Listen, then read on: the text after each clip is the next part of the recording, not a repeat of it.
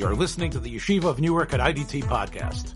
I'm your host and curator, Rabbi Abram Kibalevich, and I hope you enjoy this episode. If it's Erev Tisha B'Av, this must be Rischa D'Araisa. I'm Avram Kibalevich, and I'm joined by Rabbi Yosef Gavriel Bechofel. Rabbi Yosef Gavriel, you know that Tisha B'Av will be upon us very soon, and on Tisha B'Av, we insert into our Shmoneh Esrei a special tefillah that we don't say any time else in the year, tefillas Nachem. And for years, especially since 1967, there has been a very strong movement, including a Hayrah from Rav Shlomo Goren when he became the chief rabbi in 72 or 73, to actually change the Nusach somewhat. Why? I know I'm sort of like telling things that are very simple, but as we read in Nachem, we say Nachem, Hashem Elokeinu Esaveli Tzion, Esaveli Yerushalayim, Vesa'ir, Ha'avela, Ha'chareva, Ha'bezuya, V'ashomema. Destroyed in a state of that people would find it disgusting. Empty. Aveil omim libaneha, chareva mimonoseha. It doesn't have the homes anymore. It doesn't have places to live.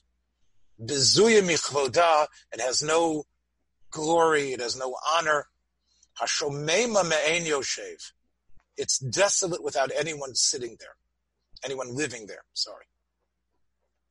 V'yoshevet v'rosha chafui kisha kara shelo yelada.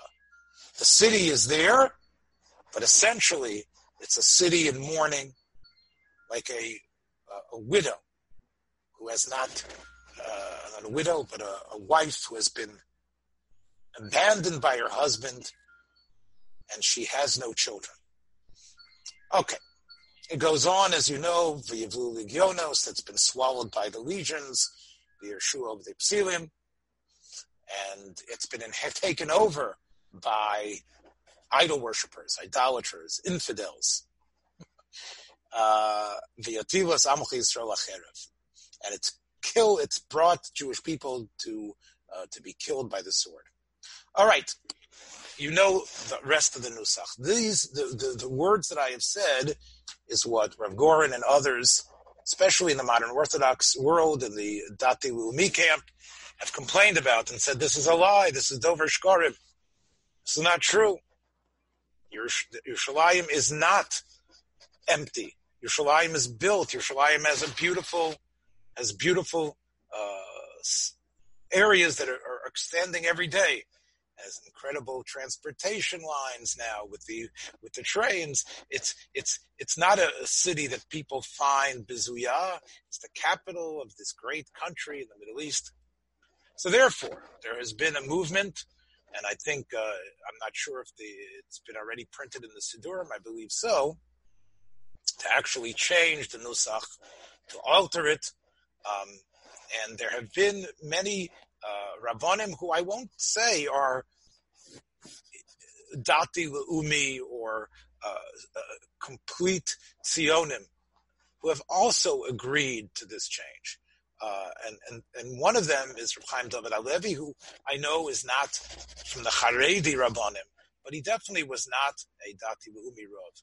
And he changed one little aspect of it. He said, I agree that there's still Avelos. I agree that there's still a sense of Nechama that we must have in Yerushalayim and as a people as a whole.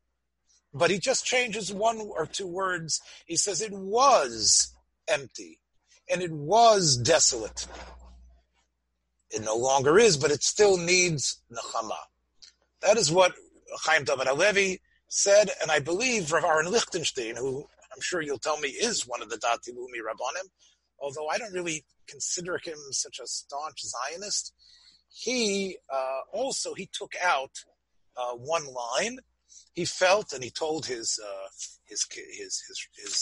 Talmidim in Gush and people who looked at him as the Rav and their posek, amazingly, he felt that that line should be taken out, the line of Hachareva Avelo Mibli Baneha Chareva Minoseha Habezuya Michvoda Hashomema Me'en Yoshev. I think he felt that was the line that should be taken out because both Lichtenstein and Halevi did not want to be mispalel in their hearts about something that was so obviously not true.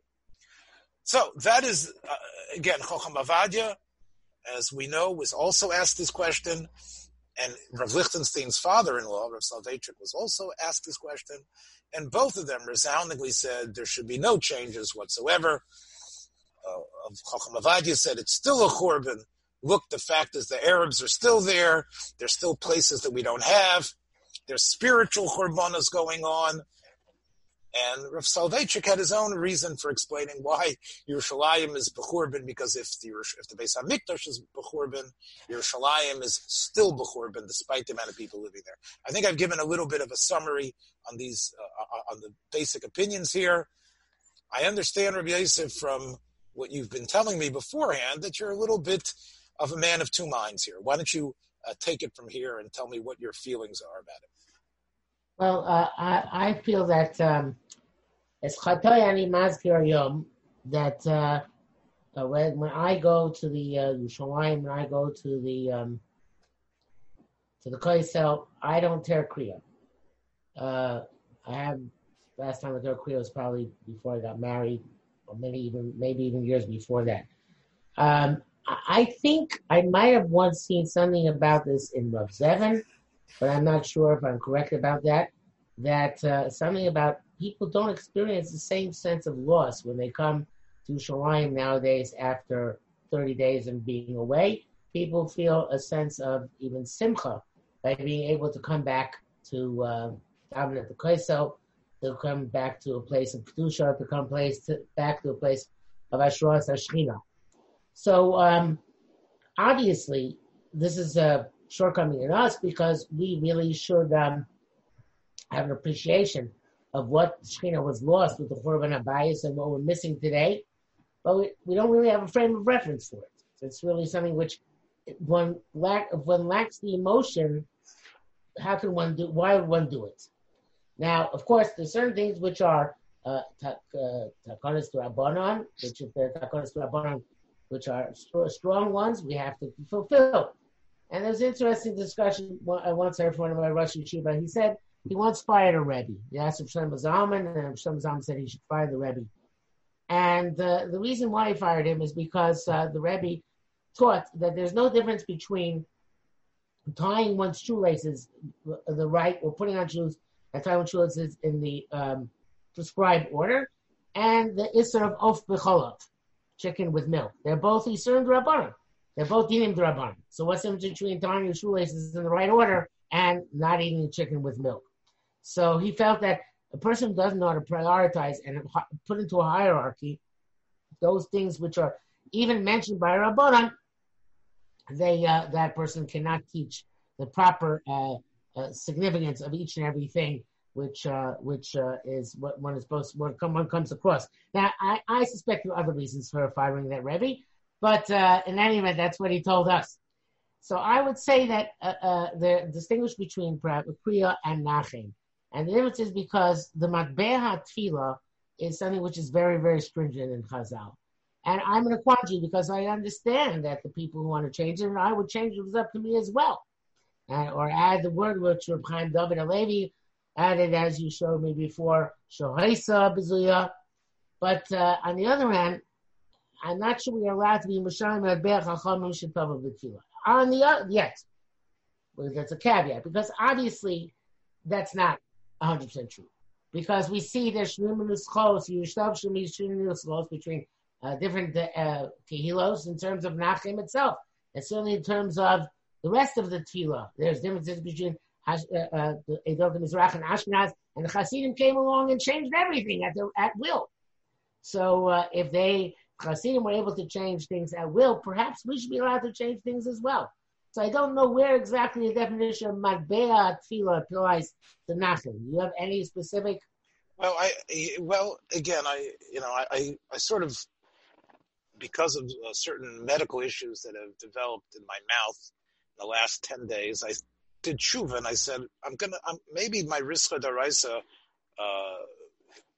episodes, I've been a little bit too sharp-tongued with Rabbi Yosef, and I've maybe criticized people I shouldn't. So I'm sort of laying back here because normally, before this happened, I would have said, boy, Rabbi Yosef, you're sure equivocating. You are really wishy-washy. On one hand, you're saying, I won't rice kriya because I don't know if I have the regish of avelus because I can't push down the simcha that I'm feeling, and kriya has to come out of a sense of pain. I don't really have that, so I'm not going to be koreya, even though that's in the Shulchan Aruch that you have to be koreya when you see Yerushalayim. However, when it comes to Nachem, I'm a little bit scared because it is the Nusach Chazal and the Nusach of the Matbeya. But then, on the other hand, maybe I think we should. Good, and so you got to admit here, maybe you're mellowing today because of the aura of Tisha B'Av as well. But you are sort of wishy-washy here on this, right? I would say so, yes. Yes, okay. And I'm not going to hit you over the head and make you feel bad about that. Although you can take it as it is. Look. Wait. Let's call. Can you ask me a question? I'm going to answer your question after I insulted you. I just want to know if you have more clarity in this than I do. Okay. So a number of years ago, I gave a shir on it. That's actually on our website, on our podcast site, called Rebuilt in Fire. You can listen to it. And there are some sources there that I think are important to hear. One of the issues was, how much is this a matbeya shetabu chachamim? How old is this nusach? One of the things that I was arguing there, and I still think is true, is that much of the tefillos were not mesuder by Anshe Knesset Hagdela, especially Anshe Knesset Hagdela were masakin things at the time when the Beis HaMikdash was restored. Many of the changes that occurred, like the Sechazana Einenu and much of Tachnun, and so much of our tefillas is a result of changes, and basically the communities, the Rabbanim, obviously were part of that, agreed that this nusach faded away, got altered, and changed. I think what's really going on here, and you know it as well as I, is where the call for change is coming from. That's really what this is about, right? Had there not been such a steep divide in Eretz Yisrael between the Dati Lumi, between the Mizrachiniks and the Aguda, and that we call the Charedim, I think that this issue would be similar to the psakim that have come up in Corona, where, it's different, we're going to change things, okay. The idea of, oh no, we're altering Chazal, we're playing around, we're going to make takanas against what the Torah, what the rabbis of the Rabbanim have said, who represent the Torah. I think the pachad, it's hard for me to say that at Chacham Avadia and Rav Soloveitchik, but I think that part of it is where the call is coming from. So you think it's really, if it came from earnest Yiras Shamayim, we wouldn't have this machlokes, so we're just going into politics here? I believe Chaim David Halevi wasn't. Wait a second. I just want to put it more starkly. You're accusing me of not being motivated. You're not accusing. There's a subtle hint in what you're saying that my motivations, my admitted wishy-washiness, are based on my proto-Zionist or proto-anti-Zionist feelings? Yes, I think that you were afraid to be connected, like others, with Rav Goren and others who have argued for this change. The fact that the change has been argued for, and probably too militantly. Again, both sides are probably guilty. Chaim David Halevi was a tzaddik. It could be many of the people that are arguing for this change are ones who want to use this as a test case to show that the Haredim are obscurantists who don't see what the reality is, they're deniers of the reality, etc. And that's why there's so much passion about this. I think if this would be floated in a sort of like we talked about Rav Zevin before. If it would have been floated in one of the Congress of Torah Shabbal Peh that Rav Zevin used to chair, and everybody would have sort of like chimed in, I think we might have had a greater consensus of this change. Yes, I think it was politicized on both sides, and I think that the reyach of politics has obscured the clarity here. I mean, come on. Again, do we have to say a drush that, yes, there are no people living in Yerushalayim. Yerushalayim is empty. There's nobody there. It's the people. There's no humans there. Again, it does make our tefillah sound laughable. And because of that, we have to start explaining them allegorically and with alumnus like Rav Soloveitchik does. Don't you think that that's going to turn off the average guy in the middle who's listening to both sides? He's going to say, boy, the Haredim, they got this one wrong. Don't you think so? No, you think you've convinced me. I think I'm going to go with Reb Chaim David Halevi this year. Okay, I'm happy that I could convince you even in my weakened state. By the way, I do have here, and I'm going to try to add it in the notes, Rav Goren's nusach is quite shorter, and he actually, as you can see, he says, Nachem Hashem Elokeinu. Well, to do anything which Rabbi Goren does is indeed too politically sensitive for me. Right. Not that anybody's going to know, because I'm going to say it silently. But, Yes, well, you know what? It could be, when you run your shul, when you have your Beis HaKnesses, and I'm going to hopefully have a seat somewhere near the Mizrach there in your shul, that when the Baal Tefillah gets up there, hopefully, maybe it'll be before Mashiach comes, that he'll say the Nusach, Halevi's Nusach, Chaim David Halevi.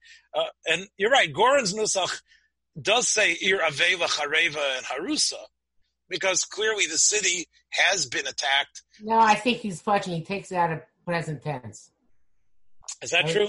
Yes. So he's saying that, you can interpret that as past or present tense. In other words, he's making the Nusach going either way. Yeah, he's fudging. Right. Put it this way. I think all of us agree that probably a lot can be gained during this period instead of superimposing the past on the present, to actually learn about the past and to realize the terrors that have occurred in Yerushalayim, the horror of life there. It probably pays this Tisha B'Av to get yourself familiar, not just with the brouhaha over the Nusach, but maybe about how Yerushalayim did suffer. It's not suffering now, and we should be makir tov to the Rebbeinu Shalom and maybe feel a regesh that on Tisha B'Av Mashiach osid li volei, that maybe there is a sense of Pamoni Mashiach. But I think there's probably a lot to argue for, to think about that terrible imagery that Nachem has, and to learn about the slaughters that have occurred, the way the Ashkenazim were treated for so long. And I think that's probably, if that could spur people to think about the Churban in ways that don't necessarily go back to the Roman legions, but go back to everything that's occurred up until now, I think there's probably a lot to be gained from that. Well, it's interesting. Once you bring that up, I think there's this interesting thing here, which is that the tefillah of Nachem does not focus on the Averus. It doesn't focus on the Sinas Chinam. It's really like the Rav said about kinos, that kinos are not about, opposed to a regular kindness where the slichos are about tshuva. Kinos are about just the avelus kilu mesa munach leponav without any type of tikkun. So I think that I'm not sure if that is deliberate. I assume it is, even though it's by mincha. It's said by mincha when we dafka do read the kriya of a tiny tzibur and after of a tiny tzibur. So it seems to be somewhat contradictory. But I would say that even though the tefillah doesn't mention it, the idea of the reason why the Beis HaMikdash is still not rebuilt, of Sinas Chinam, is probably the actual Churban which we should have in mind behind the difficult Avelus Yeshana of realizing how structure of Beis HaMikdash directly affected us. Again, Al Pidrush, I would add to that. That's Ube'esh Ata Asid Livnosa. In other words, it's the Aish of Islavos, the Aish of burning away the politicization. Ube'eish ata also livnosa. Yes, of course, it's going to, the fiery temple will come down from Shemayim. But I think be'eish itzatata, that's our Aish. We were the ones that were guilty of that sinas chinam and that Aish that led to Ritzicha, like the Netziv says, and other things. Ube'eish ata also livnosa. We have got to generate a leumas Aish. With that Aish, HaKadosh Baruch Hu says, yeah, that's going to be the fire that could rebuild it. And I think that our Rischa, which is also based on fire, if our Rischa today can somehow clear this path, maybe our Risichas could be added in a way that can be part of that opinion. I think we have an interesting Sinas Chinam Avas Chinam relationship between the two of us. Is that so? Yeah. How, meaning that we get upset at each other, but we still love each other? Yes, some level, yes. Yes, we get upset and jealous at each other, but we still after all these years.